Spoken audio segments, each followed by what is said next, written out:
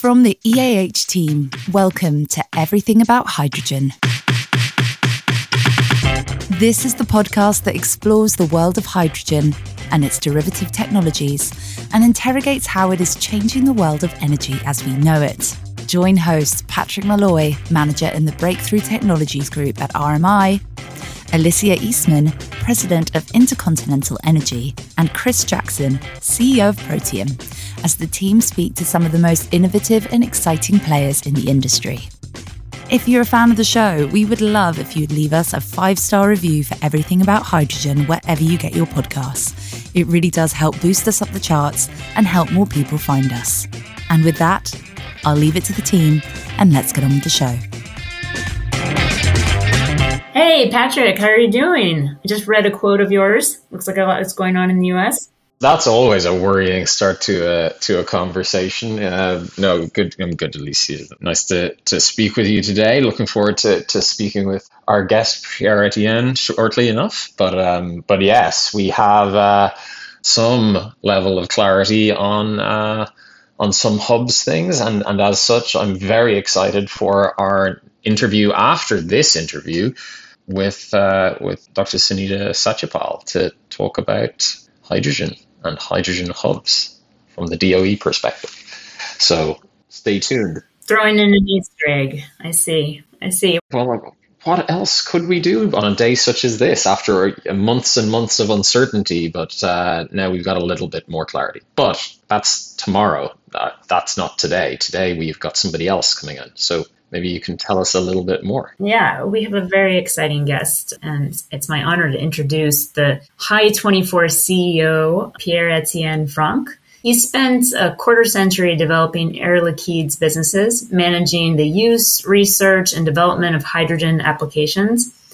As the Hydrogen Council's initiative secretary, Pierre-Etienne and Air Liquide were joined by 12 other founding industry players advocating for hydrogen to help foster the energy transition, and that became Hydrogen Council. And in 2021, Pierre-Etienne stepped away from Air Liquide to start a pure-play hydrogen investment fund known as 5T Hydrogen, of which he is the chairman. And then 5T Hydrogen partnered with Ardian, which was formerly AXA, and launched a clean hydrogen infrastructure investment platform, and they dubbed it Hy24. So with Pierre-Etienne at the helm, Hy24 raised Clean H2 Infra, the largest fund worldwide dedicated solely to clean hydrogen infrastructure deployment. Totaling over 70 strategic finance and industry limited partners, the fund offers an ecosystem of opportunity to its various portfolio companies. And Hy24 has already announced, since the close last year, 7 investments, some of the most promising entrepreneurial adventures across Europe, Australia, and the Middle East. Adventures is their word, which I'm very excited by. And to support projects which will be among the largest in the world with gigawatts of competitive renewable capacity to decarbonize hard-to-abate established industries. Hy24 is color agnostic, but the hydrogen must qualify under the European Taxonomy and Sustainable Finance Disclosure Regulations, SFDR, in a way that is Article 9 compatible. So whatever process is used, it needs to reduce emissions by a minimum 70 to 80%. And with that, I think we'll just get into it and let him tell us a little bit about himself and the fund and all of their recent successes. Sounds great. Let's get him on.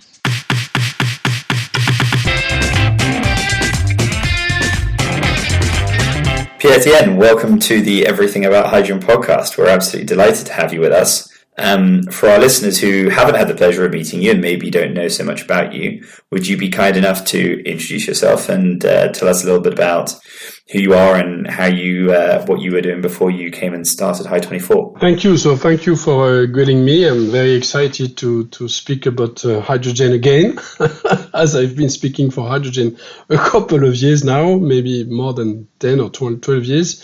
I'm a French guy, as you can see with my accent. I've been working mostly in France, but traveling a lot in my professional experience, because after my business school, I went directly to work with the Air Liquide group, which is one of the leading industrial gas player.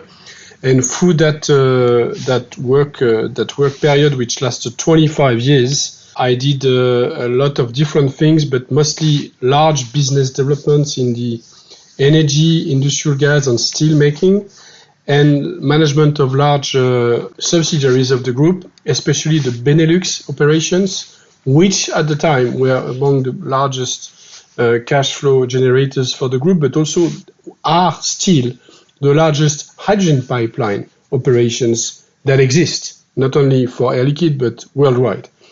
In the last 10 years, I was in charge of the portfolio of technology companies of the group and of the incubation of new markets, which included hydrogen energy. And even though I had probably a range of 15 different companies with different fields of expertise to manage, a little bit like a holding, I was spending probably 90% of my time around developing hydrogen, because it's by far the largest potential market for the group at the time.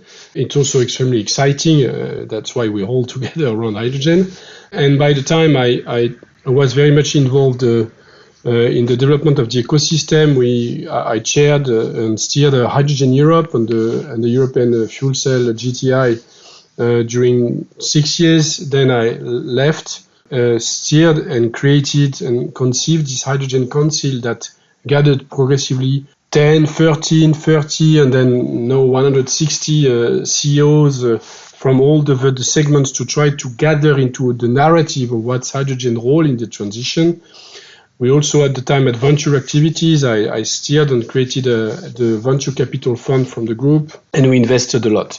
We invested into the first mobility application. We invested into the first large electrolyzers, the first PEM electrolyzers in Canada, first carbon capture, etc.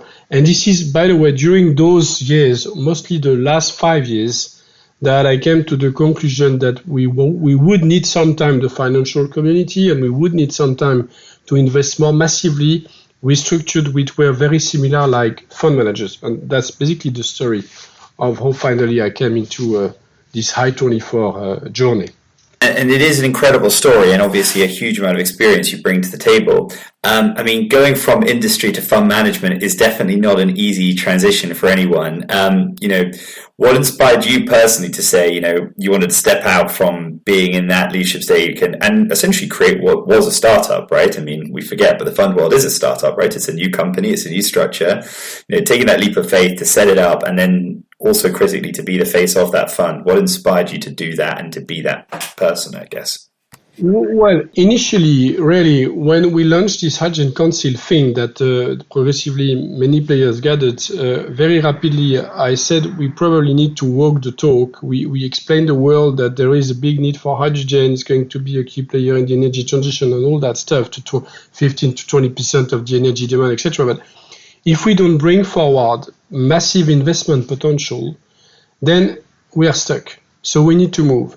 And we started to popularize the idea within Air Liquide with a couple of industrial players of the council. The COVID came. It was basically a big fear for everyone that it would stop everything. But hopefully, because of all the narrative we had done, Europe took it and said it's part of the recovery plan.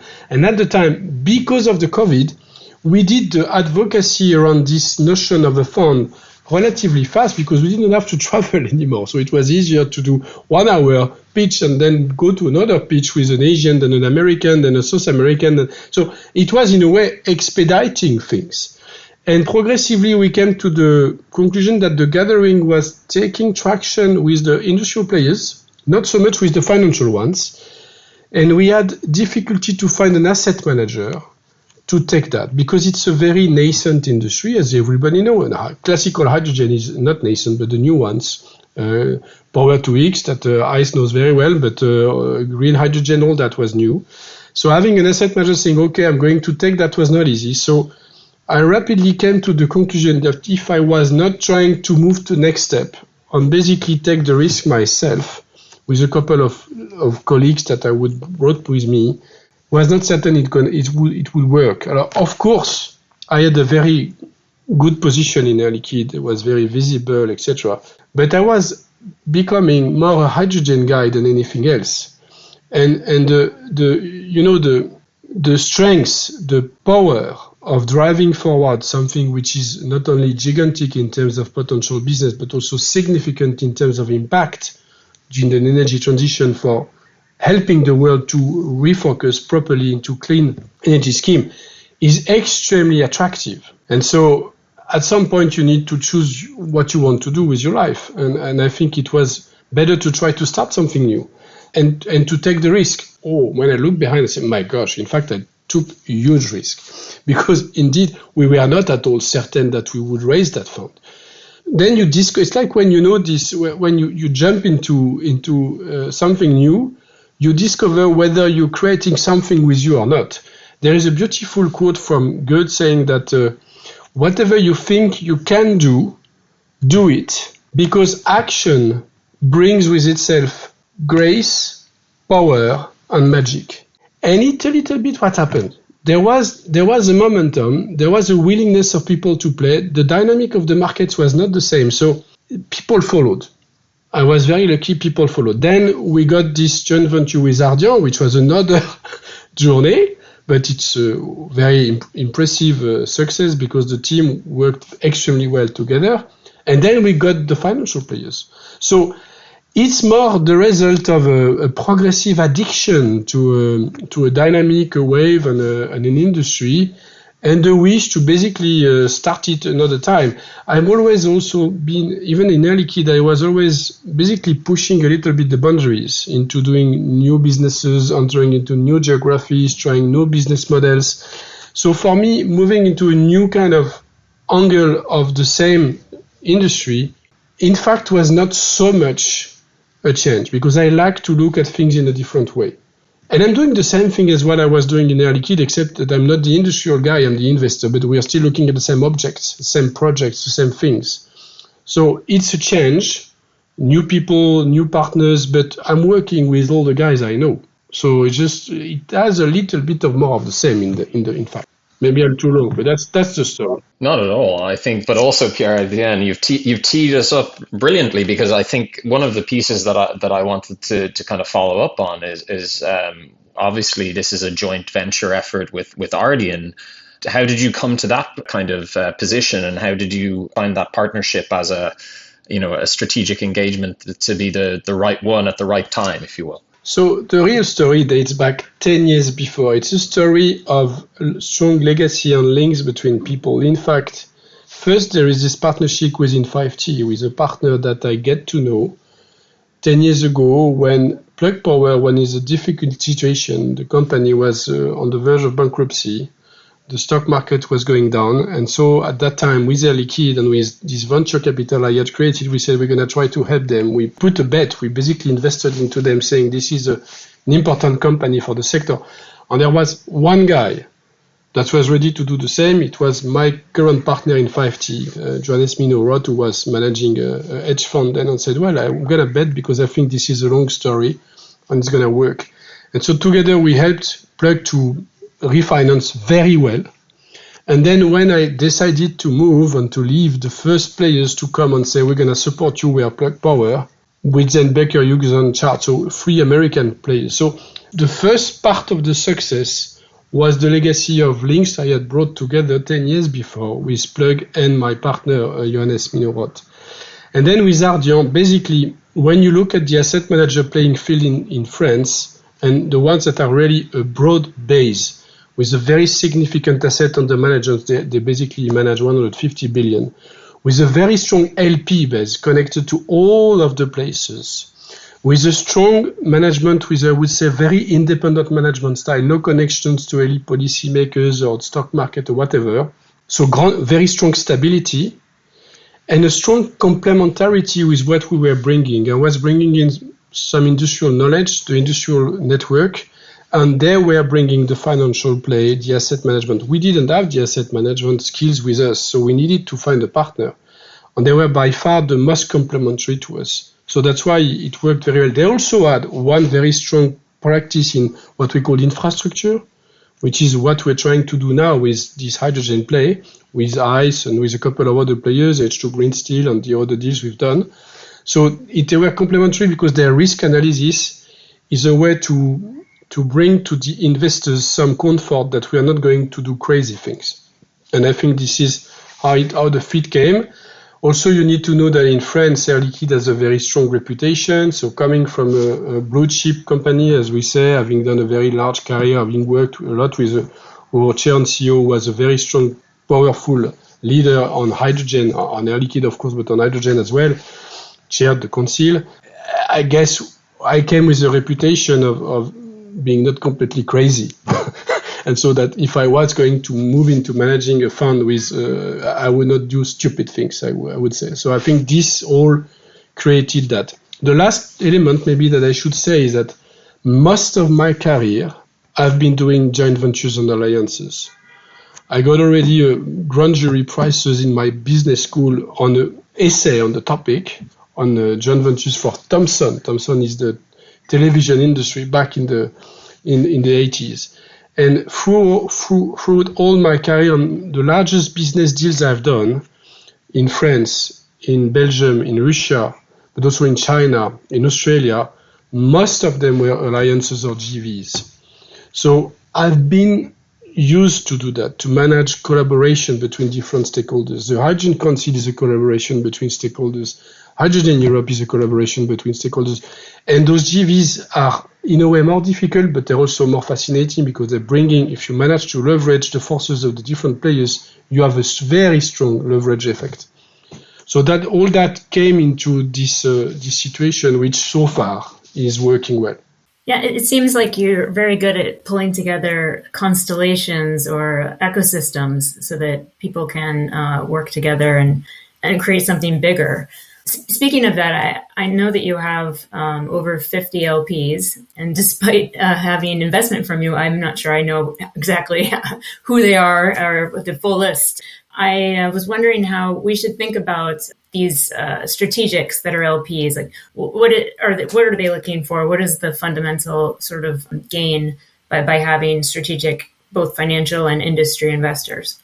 I think there are three topics. And this is the way I conceived this idea of the fund when we started to discuss it within Air Liquide. The first one is the leverage.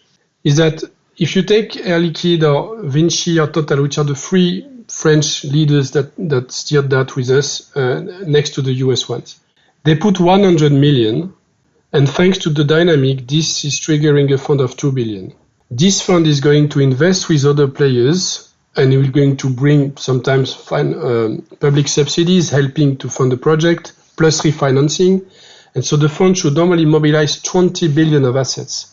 So Air Liquide has put 100, and this is going to trigger a market size of 20 billion. It doesn't mean they will take any of this market, but at least the space to play is suddenly multiplied by more than 200, basically. So that's very big. The second element is, I think, the reputation, the image, and the walk the talk I'm trying to build and to contribute to building an element that will grow the sector. And I think that's very interesting because it shows that they're trying to move one step further and to bring in the other parties and the financial players. And the third element, of course, is that in some cases, there will be projects we will do with some of them, or they will invest with us. So it's not only creating a space to play for everyone, but also a space to play where they have a chance to be a player, to supply molecules, to supply equipment. Each of them has a different interest. For the financial players, of course, there is an ESG, an Article 9 investment into clean investments. There is an expectation of returns, of course. But it's also a way for them to have co-investment opportunities, which are going to come with time. If you take very large projects like the one we've done with H2 Green Steel, has been a lot of co-investment. All the project developers we invest into, hydrogen, ELYS, Everfuel, they are going to have projects requiring co-investments. ICE is a gigantic source of co-investments. So we are bringing to them, we are the vanguard players bringing to them, opening them market and investment opportunities. So I think it's not a huge risk also, because in a way, for those companies, of course, 100 million, this is a typical ticket that most of them put. It's a huge single amount of money. But if you look at the company size, it's not so huge for large companies like that. Second, if we do properly our job, they're going to have a good return. And third, by giving us, within a regulated world, the ability to work as a fund manager, which means that if we respect the bylaws, we're basically taking our own decisions. It's a way for them to support players that are going to take different type of risks than what they would do alone, and to indeed manage to develop some projects that nobody would have done alone. But as we are together, we can take that risk that they would not take. And I mean, I think that probably leads quite nicely into sort of the next question, which is, I guess, a little bit about the sort of actual investment thesis of the fund itself, because, as you say, you have quite a lot of divergent and different interests from your LPs. As you said, some have an equipment angle, some have a co-invest angle, some have other sort of strategic interests. So, yeah, and obviously you've been engaging different people over time, and the market has obviously moved as well, right? I mean, I think if I'm right, you just celebrated your 1-year anniversary of the fund relatively recently. These things also take time to raise, so you presumably spent 6 months thinking of the thesis, a year raising before, and now you've had a year, so you're actually 3 years into the story, as it were. What is the thesis of the fund today, would you say? And do you think it has changed from that original idea that you and the team thought about when you first were putting the fund concept together and going out to market? So it's true that with time, the scoping has moved a little bit. First, in terms of where parts of the value chain. The fund has been structured so that we can invest on the whole value chain. But it's true that the focus, at least today, has been shifted more towards this green hydrogen production for serving industries, and also into putting the first seeds of those, I would say, hydrogen derivatives, ammonia, methanol, SAF, e-fuels, etc. Even though the long-term view is still to invest in the whole value chain.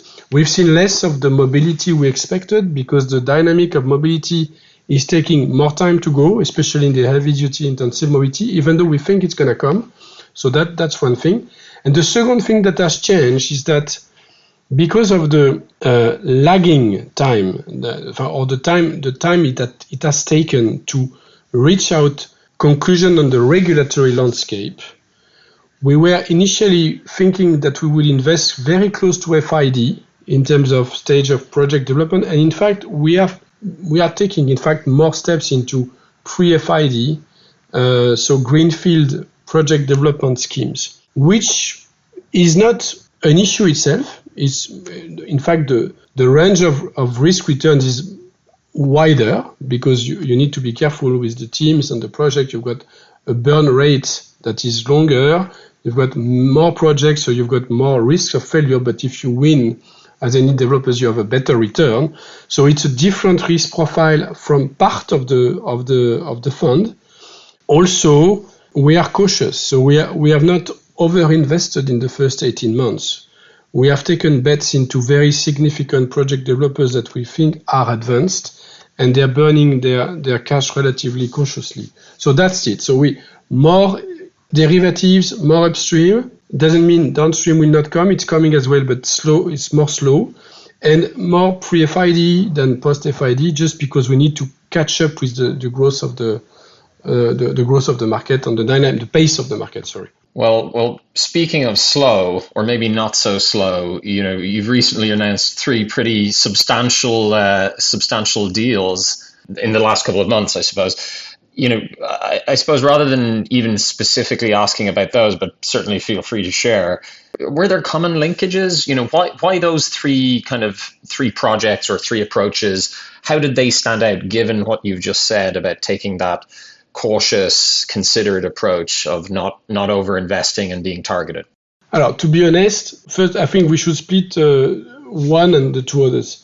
And second, it happens that's the logic of business. In fact, many of those deals were maturing over already 1 year, and it took a little bit of time to finalize them, so they came all together the last months. But in fact, we were on it for 1 year. One of those, the first one is smaller today, maybe bigger in the future. It's with a project developer. It's typically what I said. It's e-fuels. e-fuels development, which is very strongly pushed because the regulation calls for it, is almost compliant to move the share of e-fuels in the future fueling of maritime and aeronautics, and even potentially in the road transportation. So we took the best developers of renewable in France that we believe are strong track record, and we said we give them the credentials to move there. So this one is more classic, but it's really on the spot. We wanted also a French deal rapidly. The two others are a significant step change in the way we work, because we are moving now into very serious at-scale projects. The first one, green steel, in fact, we were looking at it for already more than a year, but we were not properly set in terms of bylaws, because those players, they don't do hydrogen on the one side and steel on the other side. It's an integrated steel mill, a new DRI steel mill, to replace typically integrated routes. And you need to invest in the whole company. You cannot just invest in the hydrogen. So we had to agree with the LPs that the bylaws could accommodate for that. So we went only in the B series when we were looking at it from the start. But it's a very large one. It's a concrete, tangible project that's going to start in the next 2-3 years. It's going to abate 5 million tons of CO2. It's real. It's not potential with certificates, whatever. It's real stuff. It's real green hydrogen, etc. And us being part and even mostly leading the equity side of the investment, which is 1.5 billion, was a very significant step in terms of the level of investment we do, the complexity of the deal, and also the fact that we were really with all the big funds that are now looking very seriously at what is doing, because we basically showed the way. And so now everyone is moving, which is competition for us, but also is good for the sector. The second one, which of course Alicia knows very well, it was done of course with Alicia and with Alex, the CEO and the co-founder with Alicia of this company, Intercontinental Energy, is also a very step change, not by the size of the investment today, but what the huge investment dynamic that's going to be required in the next 10 to 15 years.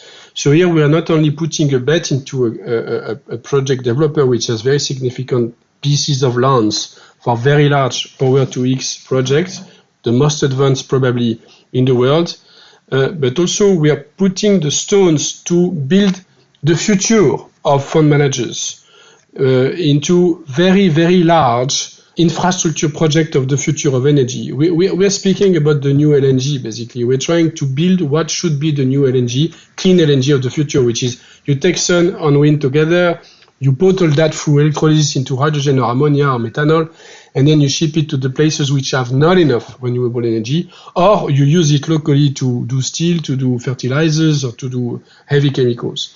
So I think this is a step change. And we will probably do more of that, because it's a sign that the scale that is needed for this industry is coming. And so we're very excited by that, of course. What is the plan for the next stage of Hy24 or even for 5T hydrogen? Where are you heading? What are some of your next plans? I think we are trying to really be the hydrogen asset manager. So trying to develop the different verticals or asset classes that are going to be needed to make this industry work. So the next step first for this fund, the Clean Infra Fund, which is the one that has invested so far, is to continue and to basically manage the assets. So be participative, active into working with the companies we've invested into, so that indeed the FIDs are coming, the CODs, the completion of the projects are coming, and the value is building up. So that's a big focus. The second one is that we are currently raising another fund, which is targeting the equipment suppliers. Because all that is very good, but if the equipment suppliers do not grow in scale very rapidly, it's not going to make it. They've had the first fundings through IPCEI or European programs or US programs to do their first level of gigawatt manufacturing, but we need to continue to grow. And they have huge working capital requirement, internationalization, acquisition, and manufacturing, so site manufacturing investment to do. So we want to accompany them. So that's the second stage. And then we'll see, but I think we need to be ready to size and prepare those very giga investments that are expected beyond 2030. And so with those seed investments with companies like Green Steel or ICE, we're taking positions to enable that. And Hy24 is basically the center of expertise, of knowledge that we're trying to feed them with people enabling to feed Hy24 with ideas and projects. But the core of the investment strategy is Hy24, this hydrogen platform. This is a very, very large industry potential. So the potential is infinite. You just need to make it happen now, because it's infinite if we make it happen now. And that's our duty now, to make it happen now. And we know that, Alicia knows that very well. People that are the developers, which I forgot to tell, the only thing I forgot to tell is that we're also trying to bet on the developers, because the developers in hydrogen are the ones that are going to shift this industry. It's like the renewable industry 20 years ago. The first one to shift it were the renewable players, and then the large group came in to further develop.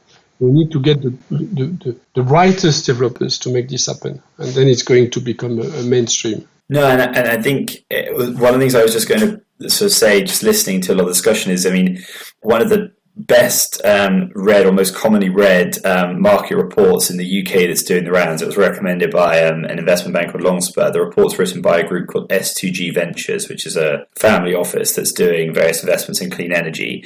And the book is called The Missing Gap, or the report's called The Missing Gap. And their thesis, basically, which they go through for data, and I recommend listeners to try, is basically that we get clouded in the data around energy transition. We see the high-level numbers, and the high-level numbers say there's hundreds of billions of capital available, everything is fine. But when you actually dig into the numbers, there is a big funding gap. And that funding gap is kind of straight after venture and before you get to traditional infra. And that is, in some ways, the biggest challenge in the energy transition, is funding that gap, is what is the sort of the positive for that. And that's doing the rounds. It strikes me that actually seems to be a thesis almost at the heart of a lot of what you're doing, which is finding those businesses, you know, as you say, that are kind of not at FID, but getting to FID, those, you know, ideas and concepts that you need to invest in now to move the market. And I just wondered, do you see yourselves in that way as being slightly more of a catalyst? And do you feel like you're in something of a unique gap where there's really not a lot of comparable players doing what you do? You know, I should not say what I'm going to say, but we had some interesting discussions with your colleagues from Ardian when we launched the fund, because I was regularly saying, well, we are basically the fund doing venture to infra. It's not exactly venture, because yes, we're looking at people and technologies that already work, that need to scale. And what we're doing is that we're finding the people or the players that are developing the project that will be the infra of tomorrow. But the start has a very strong taste of venture. So yes, we're exactly that. But we're exactly that, and it only works if the regulatory and the funding schemes and everybody plays the game. And this is the key thing that we need to make sure happens, is that the game is properly played by everyone. It's not yet time for a large competition. It's time for cooperation to make that happen. Because if not, then the thing is going to fall apart. So that's very important. That's also the very spirit of what we've done. We've gathered everybody with us, and even if they have their own interest, for that, they let us go, and they normally play the game of supporting that. And I think that's a fundamental piece in what we're trying to bring.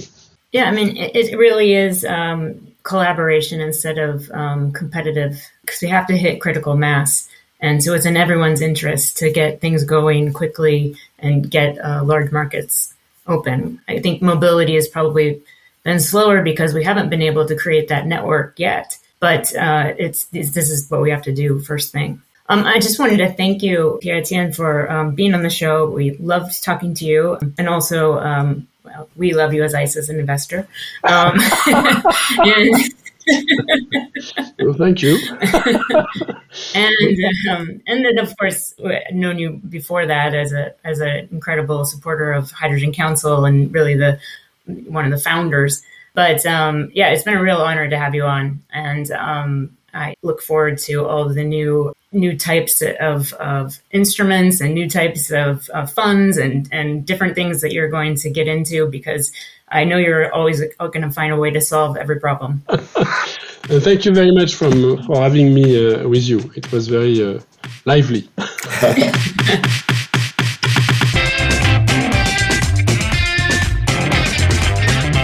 So, Chris, what did you think? Pierre-Etienne is quite an accomplished character. Yeah, I think that is definitely the word to use, right? I mean, we were just talking about it a little bit after. I mean, there really are only 3, maybe 4, and like sort of groups of investors that have actually been real drivers and catalysts in this space, right? And, Hy24, AP Ventures, Sven, Capital Partners, and I would also argue Falcor, now Elise. I mean, those 4 basically seeded or were the people that broke the market for so many deals, and I think they've been absolutely transformative. And I think the flurry, and it is a flurry of deals announced, in the last couple of months by Hy24, obviously yourselves, Alicia and Ice, but, also old friend of ours, Pascal from Elise, and then also H2 Green Steel. I mean, these are all leading innovative businesses. I mean, you're the biggest green hydrogen developer or green fuel developer in the world. H2 Green Steel, first and largest green steel developer in the world, and Elise is going to be one of the biggest e-fuel first mover developers in France and in Europe. So, and Hy24, which they backed with 200 million, was the first 200 million ticket into the green e-fuel space, I think, worldwide. So they really are sort of setting the market, and I think that is hugely, hugely valuable. So I thought it was great to kind of get that story, and probably the bit I didn't really capture until we'd spoken and he had a chance to sort of go into a little bit more was the value of those LPs. I think that whole sort of angle around partnerships, collaboration, his own personal history and why he thought that was important, his experience from the Hydrogen Council, but then all those different things they bring together.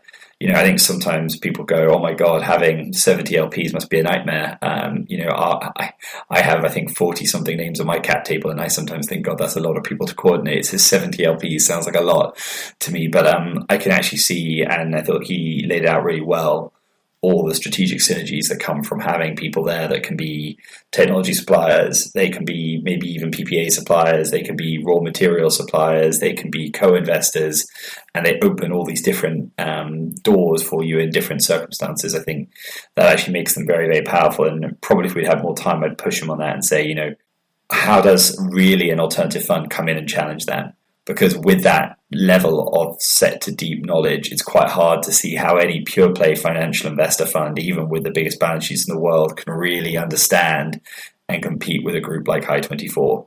I don't think anyone can due diligence and get confident in the way they can or bring the same level of strategic synergy. So maybe another way of thinking about it is, what does the next Hy24 look like? Is there one there left for the ones who didn't make it, or do people all crowd into Hy24 and instead of 70 LPs, you end up with Hydrogen Council 150, and that is the vehicle? So that's probably the only thing I would have asked, but it was a very interesting discussion. Oh, I think that they'll have multiple funds. So Hy24 is not a fund. There's a specific fund that Hy24 manages. So I'm sure they'll roll out different ones that have different focus. And hopefully, and I'm sure not all 70 LPs are on the IC. If they have to go to investment committee, that would be pretty difficult. But yeah, I think, he's basically taking over an area that other entities have been too scared or just don't want to, because he recognizes that you have to. And that's that development desert we're always talking about. Like, someone needs to do it, or there will be no network, there will be no critical mass. And it took a bit of a jump from him, and then GIC as well has been in most of these investments. So they've been really gutsy, and it's necessary. So I think it's quite admirable what they're doing. And being an Article 9 fund rather than an Article 8 fund is also really distinctive, because the fund has to have a reason other than money to invest. They need to make an impact with their investment. And that's really interesting. And then with everyone's scope 1, 2, 3, in a way, Europe is going to force the whole world to clean their act up, because whatever you're doing, you're somebody's scope 3. And, if you want to continue, you're going to have to abide by the rules. So I think it's just a great thing, a very honorable and, really brave thing for them to do, but also, of course, they're very secure in their knowledge of the industry, and with 70 strategics behind them, it's not like it's not crazy, but it's very it's a big deal, and I think really important for the market. I agree.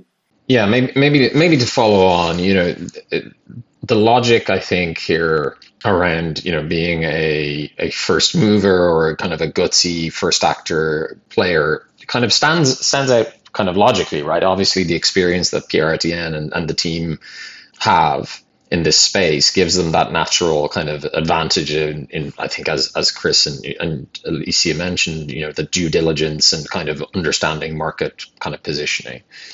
I think the other piece, when we talked about the three projects, that mega projects we discussed with Pierre-Etienne, what we see with that is, one, he flagged they're taking a more stable, kind of considered approach to project identification and investment and not over-investing. I think that's very well reasoned for sure from what I've seen in the market, but also it also shows a very targeted kind of intent, right? It's move when the right project comes in.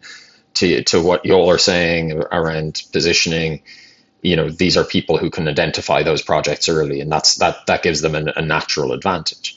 It's also just interesting, for instance, he mentioned, in particular, the kind of synthetics play on the fueling side. Like that's a really interesting one. There's obviously going to be some level of challenges in that market as well that we can talk about for weeks and months, but more practically, that leads you closer to existing markets. So those projects themselves have an element of flexibility in positioning. On the other side, at the end of the day, this sort of actor puts pressure on some of the conventional energy sector investors. And I think when I say pressure, what I mean is this.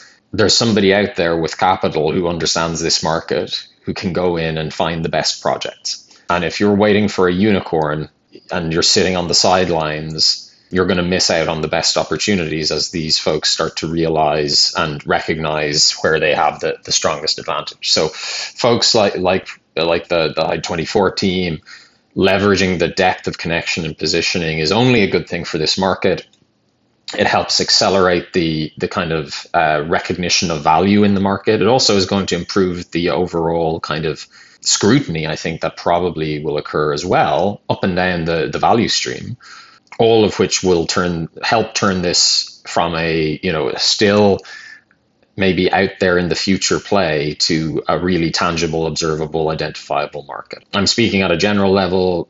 At any moment in time, you can take some of these points and apply, I think, to specific projects. And I think that's exactly what that team has done in picking out these three strategically strong positions and going in with a big position.